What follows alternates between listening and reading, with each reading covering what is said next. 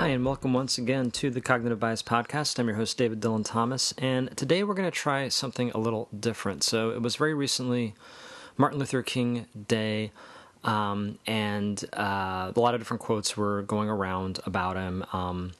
And one quote in particular that stands out and that kind of got repeated, there was an idea going around of a lot of interpretations of Martin Luther King were very safe and comforting, and the idea was, Martin Luther King didn't, want us to feel safe and comforted, or he was trying to confront us. And so one quote in particular that sort of made the rounds on social media that day was this: "I have almost reached the regrettable conclusion that the Negro's great stumbling block in his stride towards freedom is not the white citizen's counselor or the Ku Klux Klanner, but the white moderate who is more devoted to order than to justice."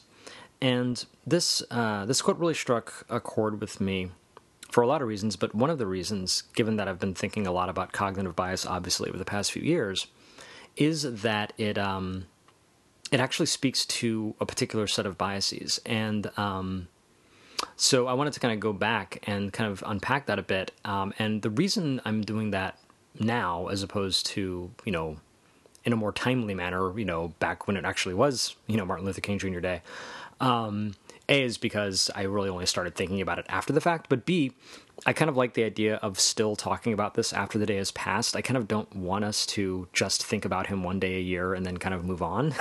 I like the idea that, no, this is something we need to continue to grapple with. In fact, there's even a bias around that called moral licensing, which we've kind of talked about before. It's this idea that if we kind of pay our moral dues, we don't feel the need to keep them up. So it's like, oh, I celebrated Martin Luther King Day, I can go back to being racist. Like, no, it doesn't work that way, really.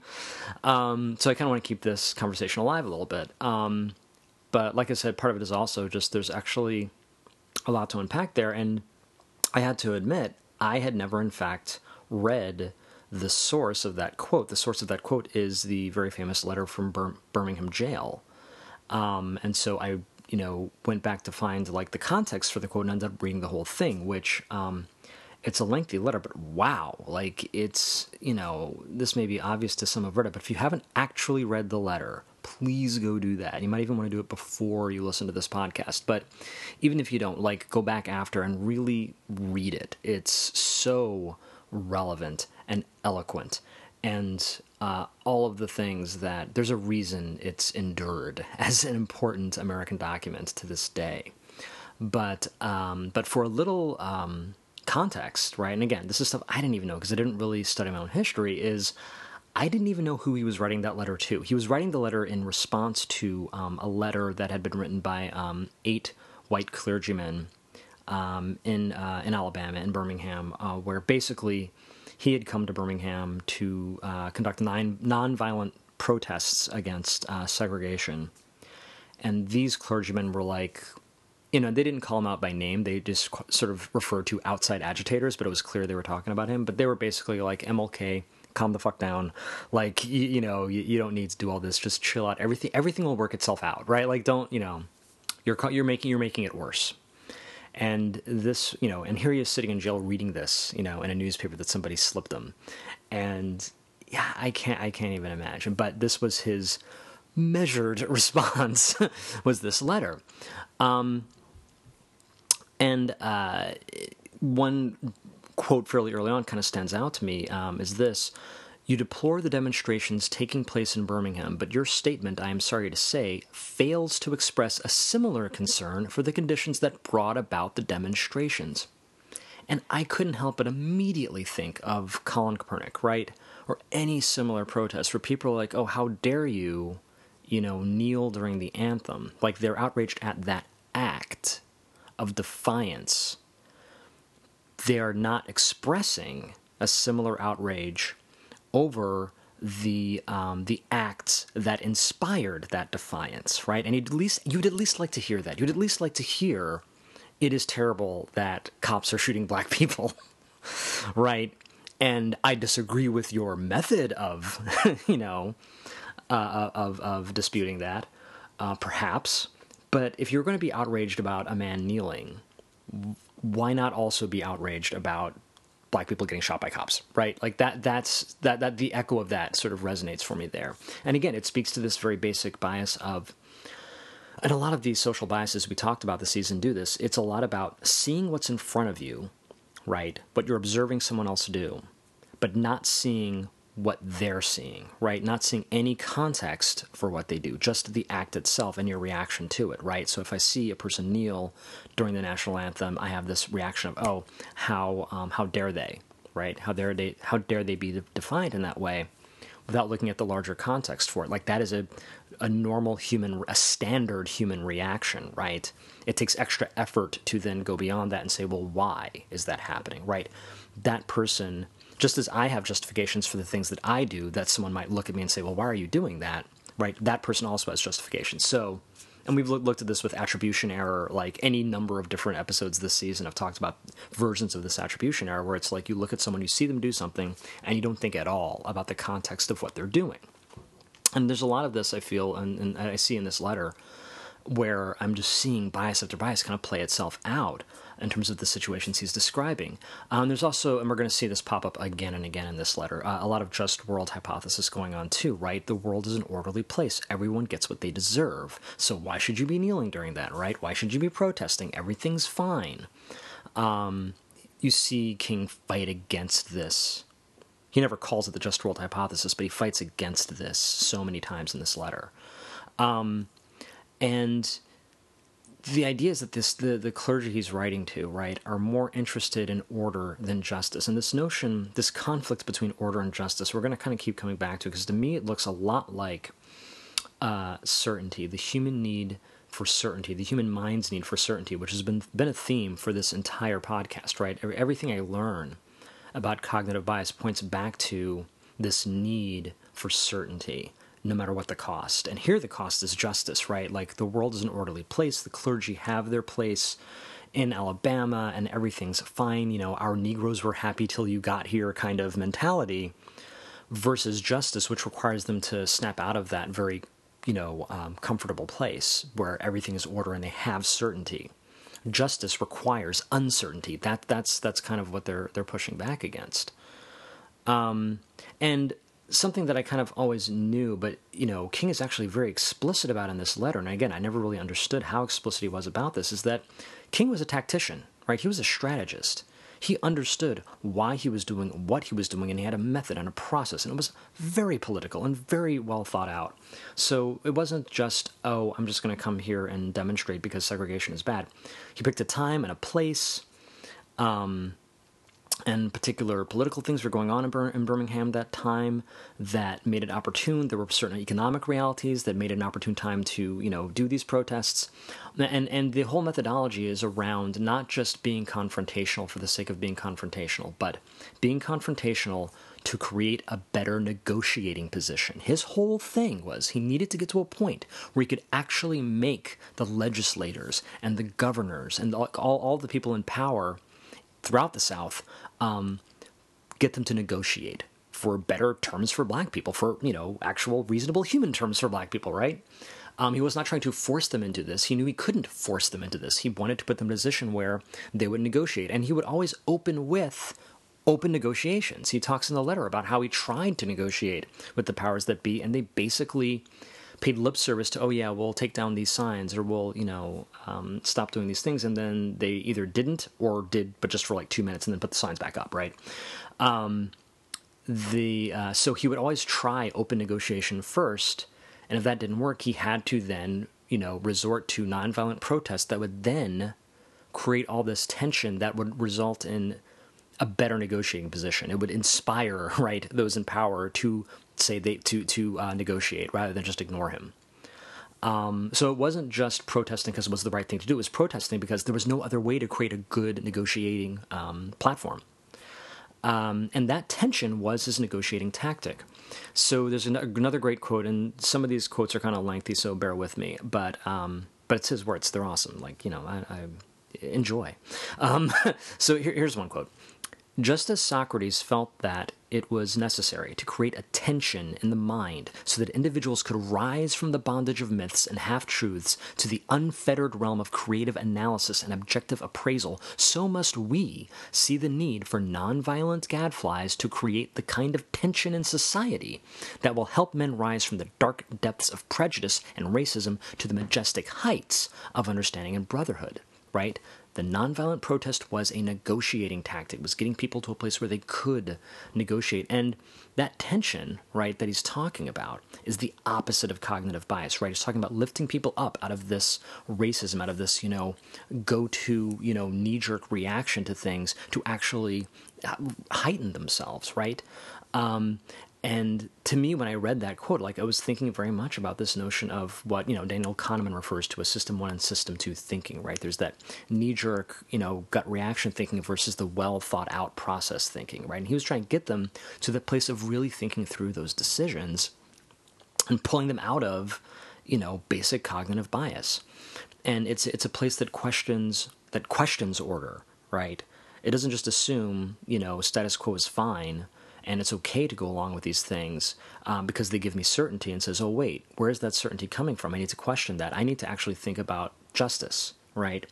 Justice requires thought. It requires that System 2 thinking. That's it's not going to, you're not going to get justice out of cognitive bias, out of, System 1 thinking, out of knee-jerk reactions. You need to think about uncertainty, things that take you out of your comfort zone.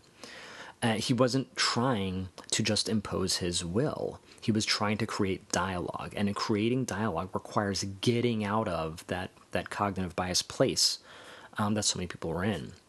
And again, another quote, lamentably, it is an historical fact that privileged groups seldom give up their privileges voluntarily, right? Why? In part because power is great. Who doesn't want power? But it isn't just that. I feel like there's also just a level of certainty in power, certainty in just the status quo itself. We've talked about the status quo bias before here, right? That part of the reason it's so hard to give up power is because power gives you certainty. You know what's going to happen. You know what to expect, right? It isn't just the comfort part of it. It's the certainty that we crave, and letting go of that can be maybe even scarier than the comforts of power.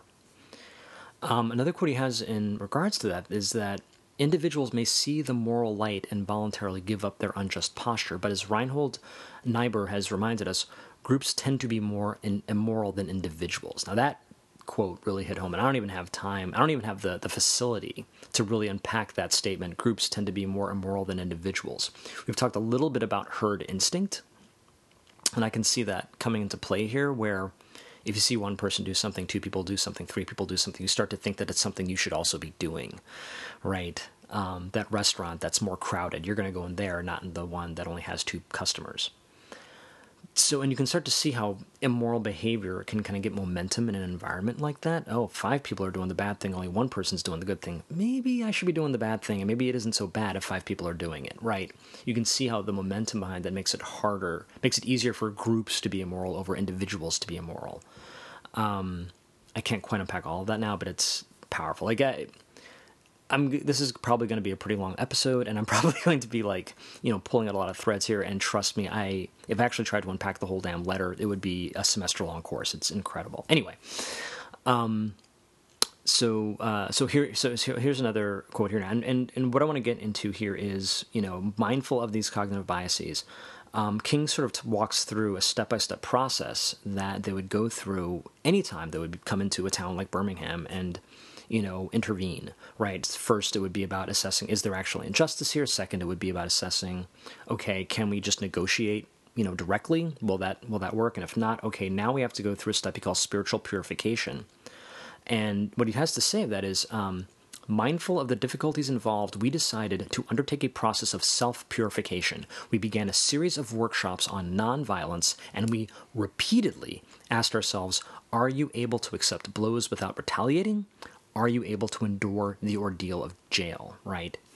And I feel like our own, self-purification these days, or it has to do with this notion of confronting our own biases, right? Like if we are going to fight the good fight, even if fighting the good fight just means pulling ourselves out of, the mindsets that are our defaults, that are just, the non-thinking, version of things. I feel like that is that moment where you're like, okay, what am I actually going to make an effort to be thoughtful about, to think through? What are the biases that I already have that I'm acting without even realizing it and being very knee-jerk about, and what am I willing to do about that, right? Where are the points in our own lives where we prefer order to justice, right? Where that certainty gives us a comfort and makes us say, okay, I would rather have certainty than go into this uncomfortable, uncertain place that might actually lead to justice for people who aren't me. And then determine, again, honestly, what are we willing to do about it? If we're not happy with that, if we're upset about the fact that we're, preferring certainty for ourselves over justice for others, what are we willing to do about that? And again, honestly, are we willing to go to jail? Are we willing to be, hurt without retaliating? Right? We might not. We might have to pick some other way of resisting.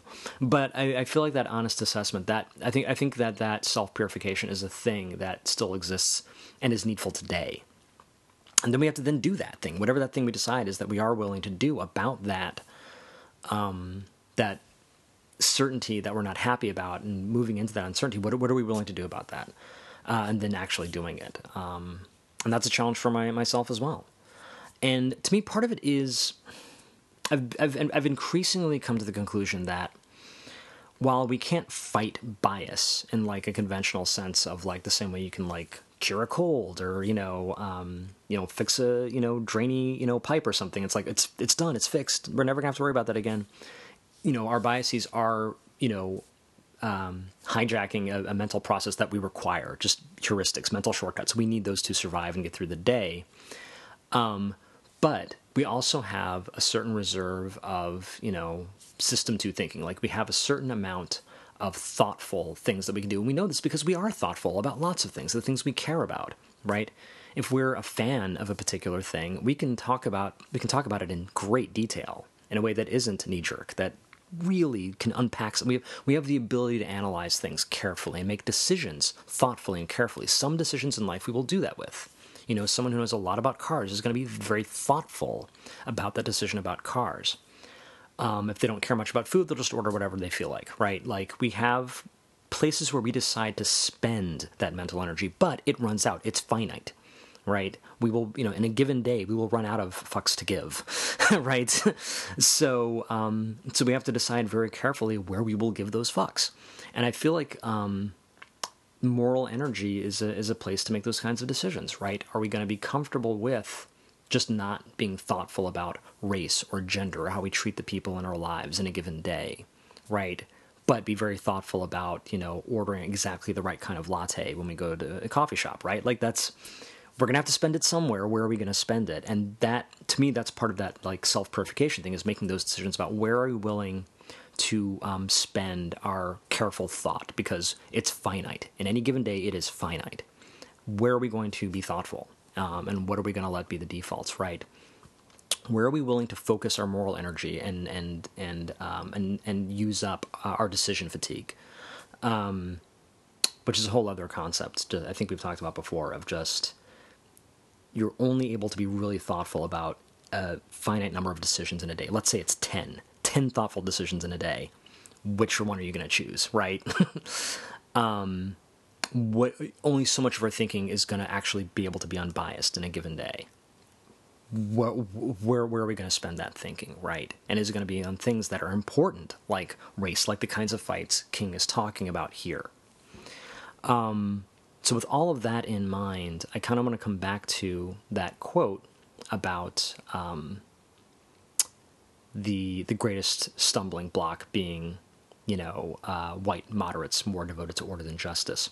So that quote is part of a larger sentence that I feel is worth reading. I have almost reached the regrettable conclusion that the Negro's great stumbling block in his stride toward freedom is not the white citizen's counselor or the Ku Klux Klanner, but the white moderate, who is more devoted to order than justice. And he says order like, it's in quotes, order.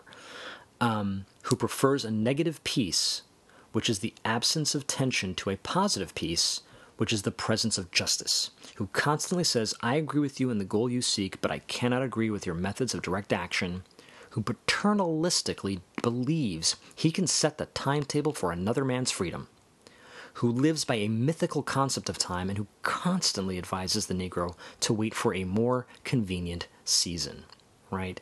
And the quote I really want to zero in on there, the piece of that, is who prefers a negative peace, which is the absence of tension, to a positive peace, which is the presence of justice. And again, it comes back to that notion of you can have this false sense of order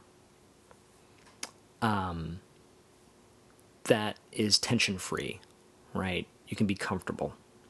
You can have certainty. But if it's at the cost of someone else's justice, then it's not worth it, right? You need that tension, actually. That tension is a good thing because it means that you're getting closer to justice for someone else. And again, this comes back to the status quo bias we've talked about before, where you kind of prefer the devil you know, even if it is a devil. It's very hard to break out of that. And another quote he follows up pretty quickly there is, shallow understanding from people of goodwill is more frustrating than absolute misunderstanding from people of ill will, right? And I feel like that's very much where we are right now with race relations, and maybe even more so with gender relations. You have a lot of people who feel like these days they have to walk on eggshells. Walking on eggshells because they're very worried about how they will be perceived, right? And they have difficulty understanding a world where everyone kind of has the same opportunities, so why should anyone be complaining, whether they're black, whether they're female, whoever they are? And that's the shallow understanding, right? It's this notion of, I get you're upset, but I don't really get why you're upset, right? And I have goodwill and I want you to not be upset, but really, isn't everything okay? Like, it's the same kind of like understanding of race relations that says, I don't see color. Well, if you don't see color, you don't see me, right? To paraphrase The Hate You Give, right? So I think that's kind of what he's getting at. And I feel like that still comes back to this notion of being able to see what's in front of you and see a person's behavior and kind of attribute that to whatever you want, but not really being able to understand their context, because context is hard, right? That's context is deep. Just seeing what people do is shallow. So what King refers to here is he says, actually, we who engage in nonviolent direct action are not the creators of tension. We merely bring to the surface the hidden tension that is already alive, right? So these clergymen are writing to King saying, hey, look, you're messing it up. You're causing all this violence, all this tension. Why are you doing that? He's saying, I'm not creating the tension. The tension was already there. We're just laying it bare for all to see, right? And that's it. Like, at the end of the day, that's it. Unconscious bias is unconscious. You can't see it by its very nature. Someone has to lay it bare. It must be brought to the surface where it can be seen and dealt with. That's the quote he uses for that tension. That's why his work was so important, right? In so many ways. He was playing psychologist to the nation. The nation was like a human who had all this unconscious bias buried beneath the surface, all this tension that it was just hiding and pushing down. And when you do that, of course bad things happen. You can think of an individual who pushes all these bad things down, right? This dark past. And eventually it comes back to the surface anyway. He was trying to bring it to the surface in the healthiest possible way, but it was gonna have to come out. And he says, again, riffing on this notion that the clergy were basically accusing him of creating the violence, or at least creating a situation that caused the violence. He says, in your statement, you assert that our actions, even though peaceful, must be condemned because they precipitate violence. But is this a logical assertion? Isn't this like condemning a robbed man because his possession of money precipitated the evil act of robbery? All right, that is some straight up just world hypothesis shit right there, right? Like, that is just, oh, you deserved to be raped because you were wearing a short skirt. Like, that's the kind of logic, quote unquote, right, that he's accusing these people of giving him when trying to, act in the interest of civil rights. And he says, I stand in the middle of two opposing forces in the Negro community. One is a force of complacency, made up in part of Negroes who, as a result of long years of oppression, are so drained of self-respect and a sense of somebodyness that they have adjusted to segregation, and in part of a few middle-class Negroes who, because of a degree of academic and economic security and because in some ways they profit by segregation, have become insensitive to the problems of the masses. Now, time will not allow for me to get into the whole notion of, oh my God, some black people were actually profiting from segregation at the time. We don't talk about that. So that'll be a whole other thing, right? But the part that both of these groups have in common that I kind of want to talk about is this notion of adjusting to segregation, right? Again, there was a certainty in that. We're not going to go into it in this podcast. We have a podcast coming up where we're going to talk about system justification, but it is very much around this idea of even oppressed peoples can adjust to that oppression to the point where that oppression gives them certainty, right? Which is a horrible situation to be in, but to be certain that you were going to be beaten, to be certain that you were going to be oppressed, right, is still certainty, right? It's still better than chaos. It's part of the reason you see dictators come to power, right? Putin comes to power in Russia at a time when Russia is in absolute chaos. Pick any dictator, actually. They come to power in a time when their country is in absolute chaos, and people will yearn for a strong man to tell them what to do, to give them certainty, even if that certainty is you are not going to be very happy at all. I mean, they'll promise happiness, but the people I'm going to vilify aren't going to be very happy at all. But that certainty, people are willing to exchange certain freedoms for that certainty. And this is a similar situation. And then, of course, the middle class Negroes he's referring to here, their certainty is coming from their status, right? They don't want to give that up. The other group, though, that he refers to, so he says there's a group of sort of Negroes who are complacent with the situation, but there are also groups who are kind of on the other end of the spectrum. He's referring to the black Muslims at the time who were advocating for violent revolution, basically, and they had, in his opinion, they had given up on America, on America being able to get its act together, that it had any hope, that there was that there was ever going to be any place for black people in America. They had just given up on that completely, which is its own kind of certainty, And I've had my dark nights of the soul where I've looked at the stuff that's gone on and been like, can America ever find itself? Like the things that we have done and continue to do are so terrible, right? Should we just throw away, the key? Like, should we just say, what, the whole thing is horrible and can never be resolved? And I think the weird comfort of a thought like that is it allows you to just give up completely. And giving up completely is also a form of certainty because now you don't have to try to fix it. You can just abandon it. There's uncertainty in trying to fix something and trying to make America a better place to live for everyone because you don't know if it's going to work. Or, more to the point, you don't know the degree to which it's going to work, or the degree to which it'll work for the next 4 years, but when someone else comes in office, it'll actually go back a little, right? There is so much uncertainty in that, and there is so much certainty in saying, it'll never be good. It's always been terrible, and it is always going to be terrible. Like, that's the flip, side of certainty of saying, oh, what are you talking about? America has always been great, and it always will be great, right? Like, both are this false sense of certainty, when the truth is, the only reality is in that uncertainty. But what's interesting about this is, MLK kind of comes to a close here talking about this notion of extremism because he's being accused of being an extremist, and he talks about how at first he finds that, uncomfortable, then he starts to embrace it because he starts to look at the people he's idolized, his own namesake, Martin Luther, right?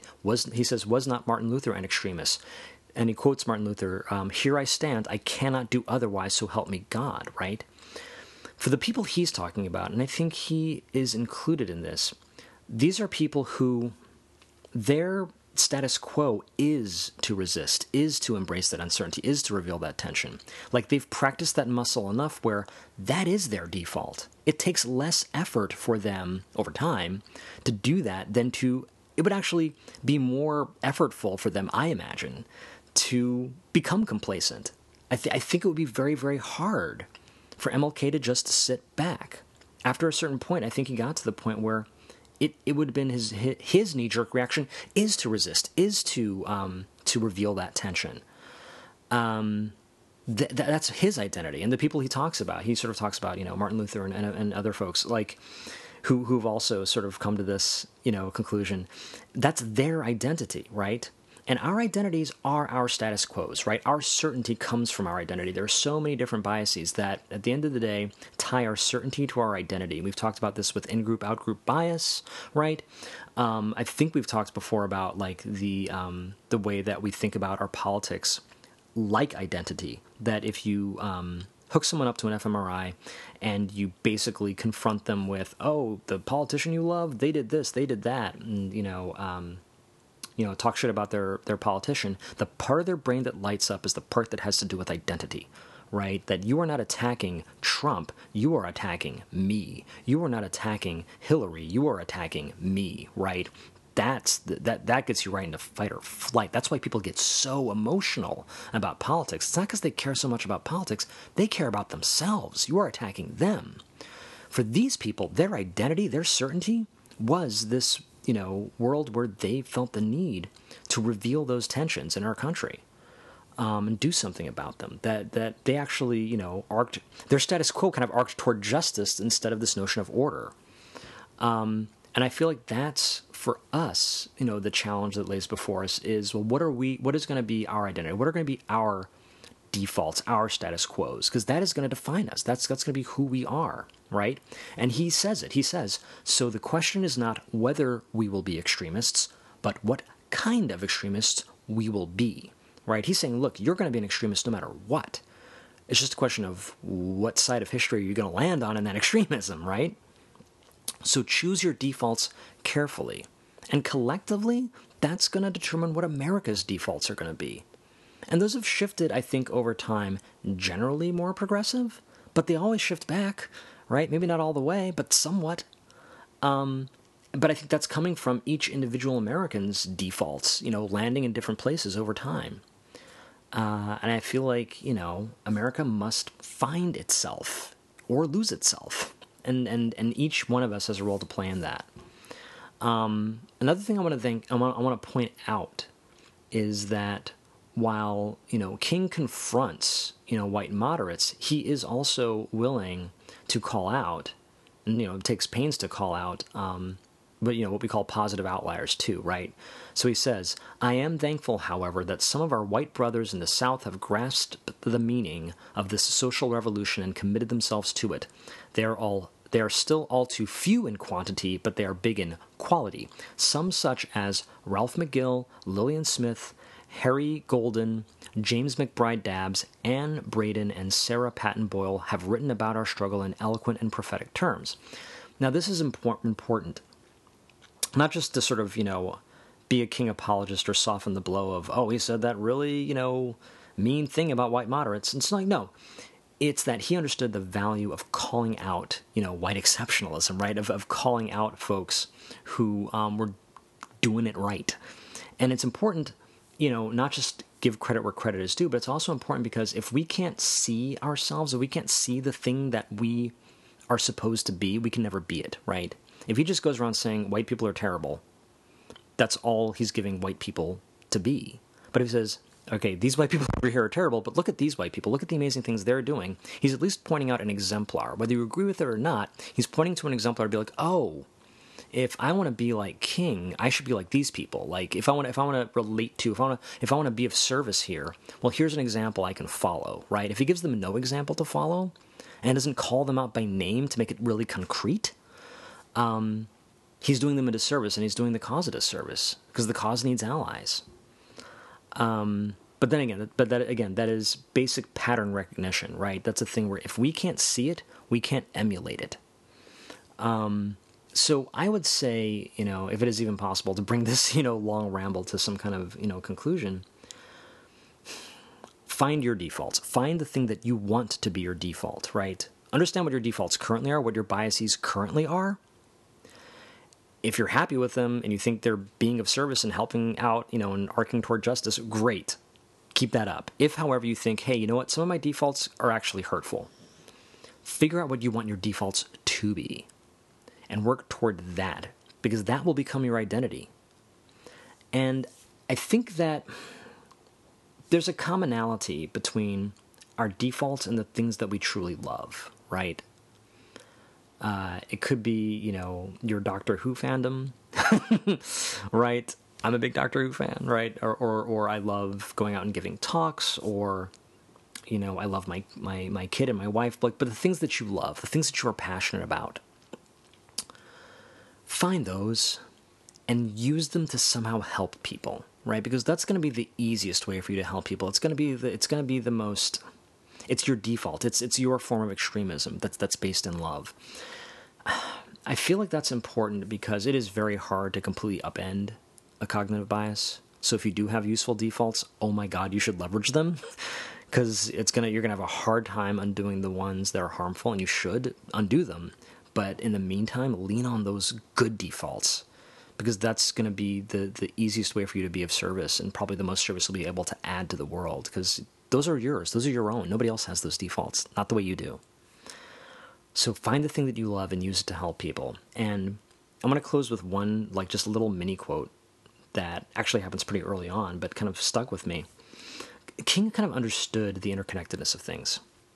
And again, it's part of the reason he says, I couldn't just sit in Georgia and try to fight for desegregation there. I had to go all through the South. And he says that we're all part of the single garment of destiny. He understood that what one person did affected other people, affected other people, affected other people. So the reason I'm talking about cognitive bias, and I'm talking about your defaults and my defaults and being careful about them, is because our defaults affect other people, right? Our love affects other people, affects other people. We're all in this together. And as much as we might hate each other right now, in the words of Father John Misty, we're all we've got. So thank you all so much for bearing with me as I try to work through this amazing document in terms of cognitive bias, and I hope you found it valuable. For this week, that is all for the Cognitive Bias podcast. I'm your host, Dillon Thomas, and we will see you next time.